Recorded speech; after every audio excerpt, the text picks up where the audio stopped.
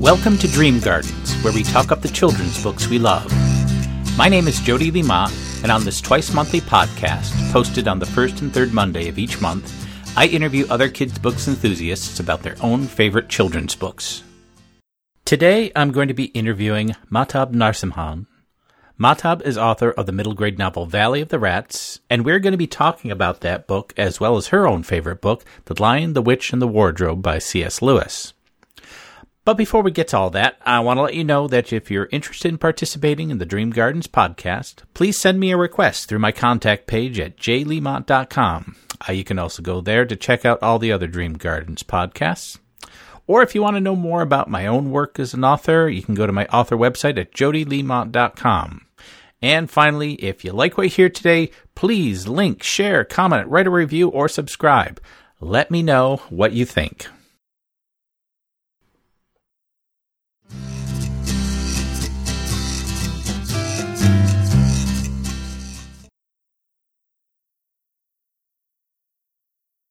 My guest today is Mahtab Narasimhan.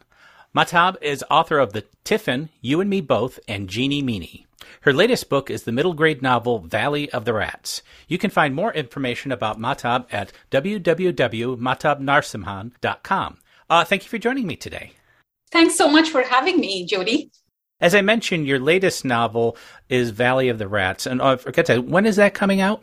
Well, it actually came out in Canada in September, and it's come out in the US on the 15th of February. So it's available at your favorite bookstore. For those who haven't had a chance to pick it up and read it yet, can you talk a little bit of what this book is about? Absolutely. So it's about this young boy, Krish, who's a bit of a germaphobe, and he is dying to bond with his father, Kabir, who's quite a famous photographer. And so he, kind of pleads with his father to go out on a camping trip. And that trip, unfortunately, goes south because they get lost in, the foothills of the Himalayas.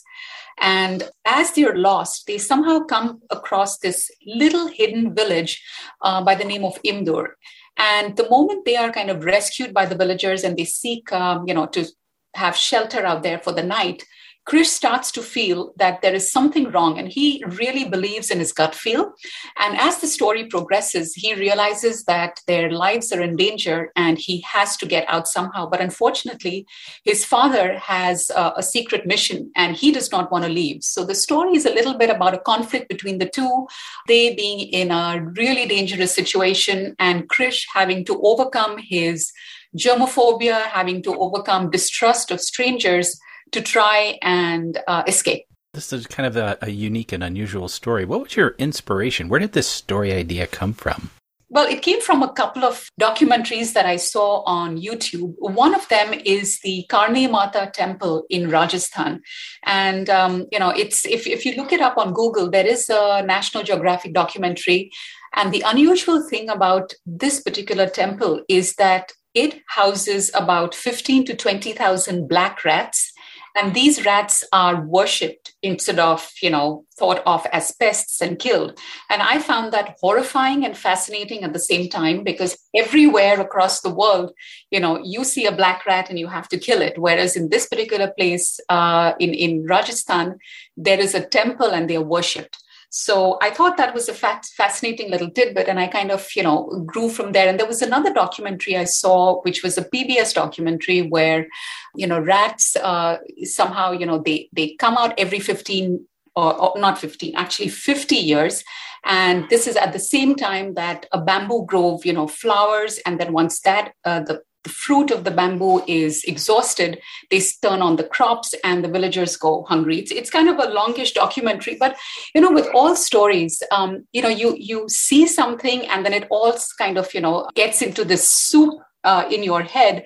And out of that, a story is born. So that's exactly what happened to me. Now, it's interesting. Both the main character, Krish, is dealing with something that, initially is very, makes him squirm, very uncomfortable. I would say for the reader as well, most people, when they think of rats, it's something that's very uncomfortable. But at the same time, I think a lot of readers are drawn to things that maybe, make them feel a little comfortable. I'm kind of that reader too, I'm not, if something's going to make me uncomfortable, I say, oh, okay, this might be an interesting story still, even though is that something you look for? Or what is it that appeal for stories stories that make us squirm a little bit? I'm glad you asked that question, Jody. It's a great question because I tend to write a lot of stories that have got fear in them, because I think that kids do come to a story, or actually a lot of people, because they want to feel something. And I think scary stories, which are age appropriate, of course, make the readers really feel. And scary stories or middle grade horror stories really scare the kids.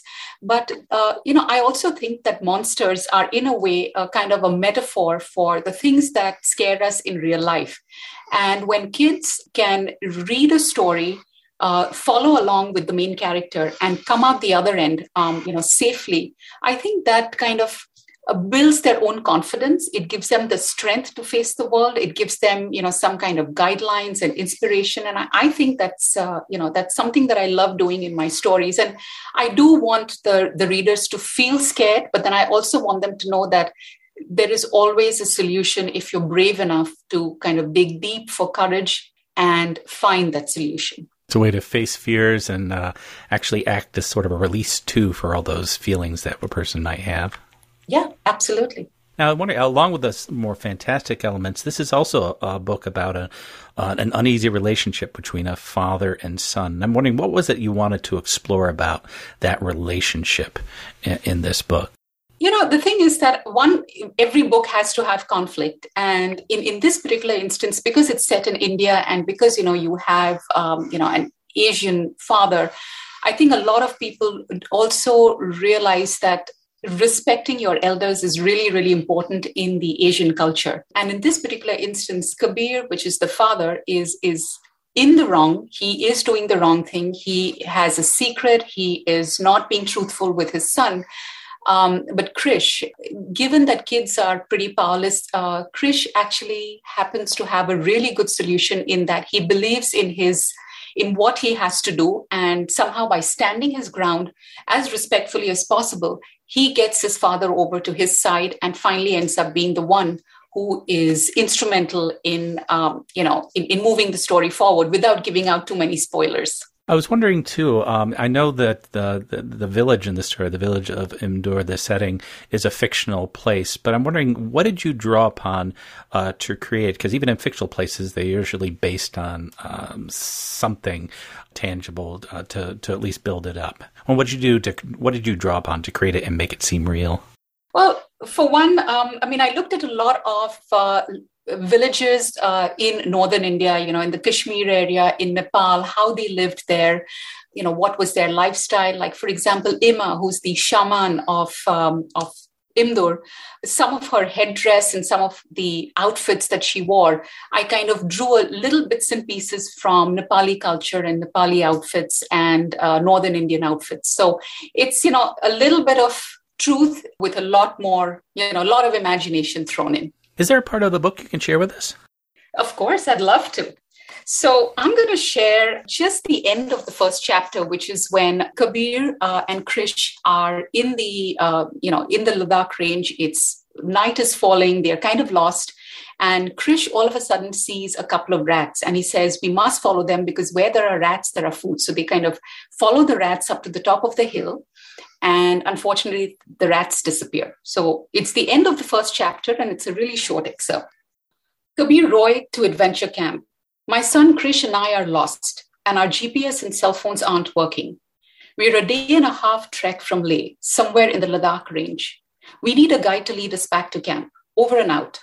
Only the wind and rain spoke. May I try? I said. Dad handed me the radio. I tried once more, sweeping all the frequencies. On an impulse, I switched to the frequency that Anjali and I used when we'd go on family camping trips. She'd be in her tent with her mom and dad. I'd be in mine. We'd switch on our radios and chat late into the night about everything and nothing. This is Krish. Can you hear me? I stopped short of saying Anjali. If she was listening, she would know. But would she answer after the way I'd let her down last summer? Nothing. I clipped the radio onto my belt, making a mental note to check the battery as soon as we were out of the rain.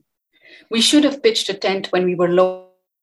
The wind is too strong here and we'll freeze. Let's go back. His flat tone made me sick. I walked away, searching the thick tangle of roots for a glimpse of the rats. The stink was stronger here and I took shallow breaths. Facts are facts. The rats had to be close by. My GF said they were. And not only rats, something or someone else, much bigger than the rats. My pulse raced as I stared at a thick clump of bushes. A shadowy figure squatted low to the ground. Who's there? I whispered. A gruff voice said, run. And that's it. A good place to stop. So if you want to find out more, you can get the book and find out. So what is the best part of writing for children? I know this is one of many books you've written for children. What is it about writing for children that really appeals to you? Well, the thing is, I love the fact that we can explore, or rather I can explore absolutely any topic at all. And, whether it's death or it's sadness or it's abandonment or even the fun stuff or, a portal fantasy where you can, move from one place to another place and kind of escape. It's fun to write that because I think at heart, I'm still a 12-year-old and that's the kind of stuff I love reading. So it's what I love writing. But having done a lot of school visits as well, I think this age group that I write for, which is basically 9 to 12 or 9 to 13, is the most impressionable age. They are the most enthusiastic about reading, about exploring the world, about exploring their place in it. It's just so much fun that I love reading books like that. And that's somehow, made my love for writing them grow as well. And are there other books in the works? Oh, absolutely. So right now I'm working on a middle grade series, which is basically Goosebumps meets Asian mythology. And it's in a contemporary setting. So 2 of the books in the series are already out. One of them is called Warned, The Astrologer's Prophecy, which is set in India. The second one is based on a Chinese myth, and it's called Haunted, the Cursed Lake. And I'm currently working on Possessed, which is the Ouija board from Japan. It's a myth from Japan, and it's called Possessed. So that's the one I'm working on, and hopefully it should be out in the next couple of months. So many things to look forward to. Now, the book you picked as your own particular favorite book, also is kind of a fantastic book, is The Lion, the Witch, and the Wardrobe, which was written by C.S. Lewis, and this was published in 1950. Now, it's hard to imagine there's somebody out there who isn't familiar with this book, but for those few readers who might not have had a chance to read it yet, can you talk a little bit of what this book is about? Absolutely. So it is one of my favorite books. It's part of the Chronicles of Narnia, and it's about 4 kids who are sent away during World War I to a house in the countryside. Of course, a lot of people in the UK or in London did that, to keep the children safe. And so there are 4 siblings who are sent off to this old little house to live with a professor and the housekeeper. And the youngest one, Lucy, during one of the days when they're playing hide and seek, decides to hide in a wardrobe. And she goes into that wardrobe and finds the world of Narnia. And from there on, the adventures begin. And of course, Narnia is under the spell of the White Witch. And Lucy and her siblings end up saving Narnians and, just basically working with Aslan, who's the lion and who's supposed to be the savior spirit out there. So it's just a fun read. And I remember I'd read this book when I was in school back in India in grade 5. And I think it is the top of my favorite list of books. And I think I end up reading it at least once in a year, or maybe just watching the movie or watching the BBC series. Yeah, I love it. I'm wondering, since you said you read in this 5th grade and you read it every year, has your reading, or do you find something new each time you look at it, or has it sort of looked a little bit differently now than when you first read it? Actually, no, it's just like an old familiar friend now. I mean, I can almost know what's coming. And I know that we're on podcast, so people can't actually see the book that I'm holding up. But there is this one section, which is when Lucy actually discovers the wardrobe. And there are a few small little illustrations in the book. And I think my favorite is the little lamppost that she sees from the wardrobe. And I'd be happy to share a small little excerpt from there, if I may. Oh, absolutely. Okay, so this is the section which I absolutely love because it's the tipping point. It's the inciting incident that starts the whole adventure. This must be a simply enormous wardrobe, thought Lucy, going still further in and pushing the soft folds of the coats aside to make room for her. Then she noticed that there was something crunching under her feet. I wondered, is that more mothballs, she thought, stooping down to feel it with her hand. But instead of feeling the hard, smooth wood of the floor of the wardrobe, she felt something soft and powdery and extremely cold. This is very queer, she said, and went on a step or two further. Next moment, she found that what was rubbing against her face and hands was no longer soft fur, but something hard and rough and even prickly. Why, it's just like the branches of trees, exclaimed Lucy. And then she saw that there was a light ahead of her, not a few inches away where the back of the wardrobe ought to be, but a long way off. Something cold and soft was falling on her. A moment later, she found that she was standing in the middle of a wood at night time with snow under her feet and snowflakes falling through the air. And this was like, for me, I think after I read this, I think I was feeling the back of my wardrobe, at regular intervals to find out, if I could step into a magical land.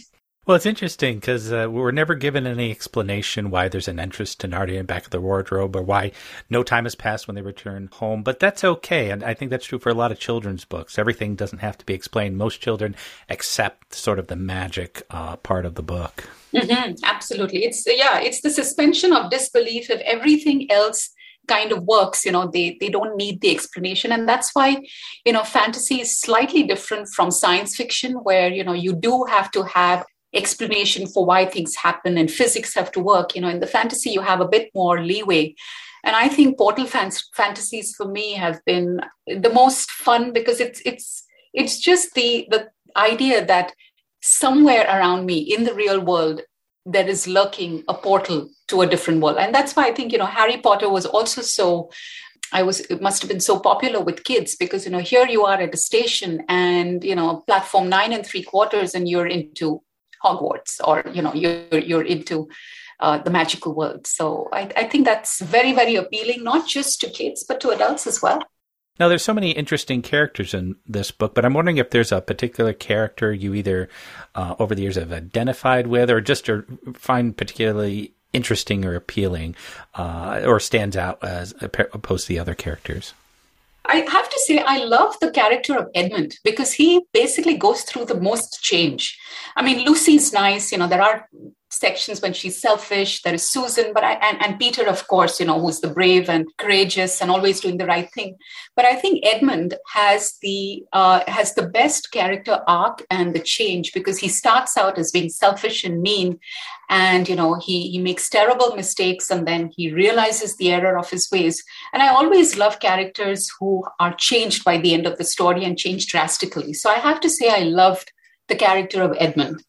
Because there's real redemption in what Edmund goes to because he does such terrible things in the beginning, like you said. Now, I'm curious about this book is that, part of the backdrop of this book, and it's talked about in the beginning, is it's set in, while the Blitz is going on in London. It's mentioned only briefly, and it isn't really brought up again. But I'm thinking, it's even though it's a fantasy book, it's something that informs the book, and I can't think it was an important thing that C.S. Lewis included it as part of the story. That and I'm wondering what you thought about that. Why that's, even though it's mentioned briefly and doesn't really figure into the fantasy elements, and yet it's a really important part of the book, I think.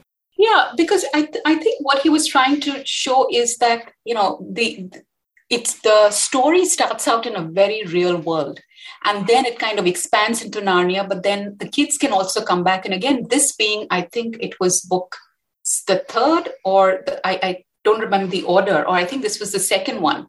The first one was The Magician's Nephew. And because of that, and because the kids kind of go back and forth between Narnia and the real world, I think this kind of set the stage that they always have a place to come back to. And then when Narnia calls or where they're needed, or, when they need to go back, that's when they can. So I think that's the reason it's briefly mentioned here, but in the rest of the chronicles, it plays a pretty important part. So I think that's why he must have mentioned it. I also think another interesting thing about this book, there's an odd sort of kitchen sink aspect of the book. And by that, I mean, there are all sorts of things. There are talking animals and mythological creatures and witches, and there's even Santa Claus. Well, they call him Father Christmas. Yeah. And that's also set in the English countryside. So it says like all sorts of everything, which doesn't seem like it should work, and yet it does somehow. So what is it about this that makes it work? All this stuff thrown in there, and yet it works somehow. I think because he has made the characters just, I mean, he's got the art, like if one, he's a fabulous storyteller, and he's just provided so much depth to the world. He's provided kind of backstories of, how the White Witch came and Aslan, what he does. And it's just, I think he's done such a good job in providing a very rich setting with all the imaginative trappings that it has. And again, the age group that he's writing for, because the kids are told that, Lucy is stepping from the real world into a fantastical world, they kind of take in everything and, the talking animals and the centaurs and the fawns and, everything, they just kind of take it into their stride because they're also, the story is grounded by 4 very real kids, the humans. So you have the human aspect who are interacting with the fantastical elements of the story or the fantastic creatures.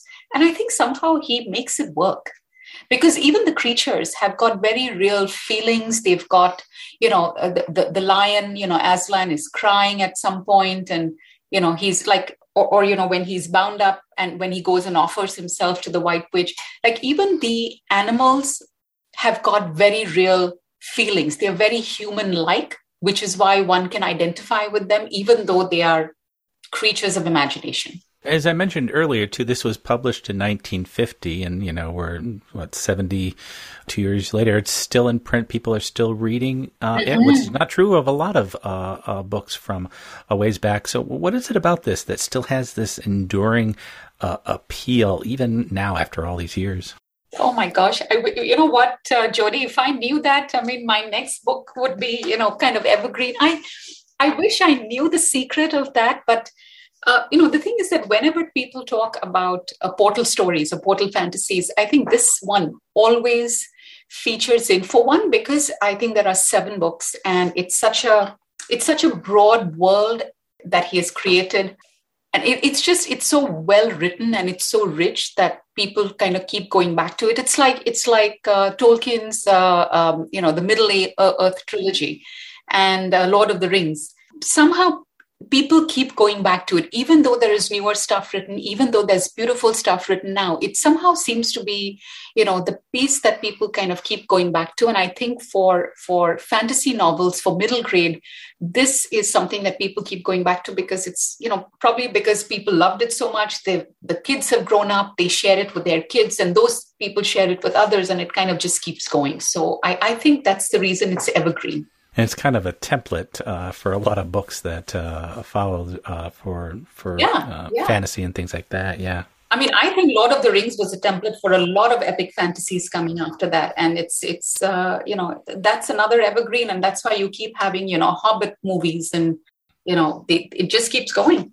Mehtab, thank you so much for taking the time to talk to me both about your own novel, Valley of the Rats, and give us an idea of what other things you're working on, and for talking to me today about The Lion, the Witch, and the Wardrobe, which gave me a chance to reread it as well. So thank you for talking to me about all of that today. Well, thank you for having me, Jody. It was a pleasure. I love revisiting both worlds.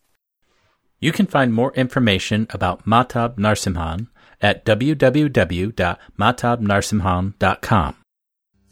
Thank you for joining me on Dream Gardens. The theme music, titled All Together, is provided courtesy of Purple Planet Music. You can visit them at www.purpleplanet.com. Podcast cover art was created through Canva, which can be found at www.canva.com. You can find the Dream Gardens podcast website at jleemott.com and my author website at jodyleemott.com. You can also follow me on Twitter at DreamGardensJLM. The Dream Gardens podcast is available through iTunes, Stitcher, Spotify, or wherever you get your podcasts. If you like what you hear, please comment, share, or subscribe. And until next time, keep dreaming, keep growing, and keep reading.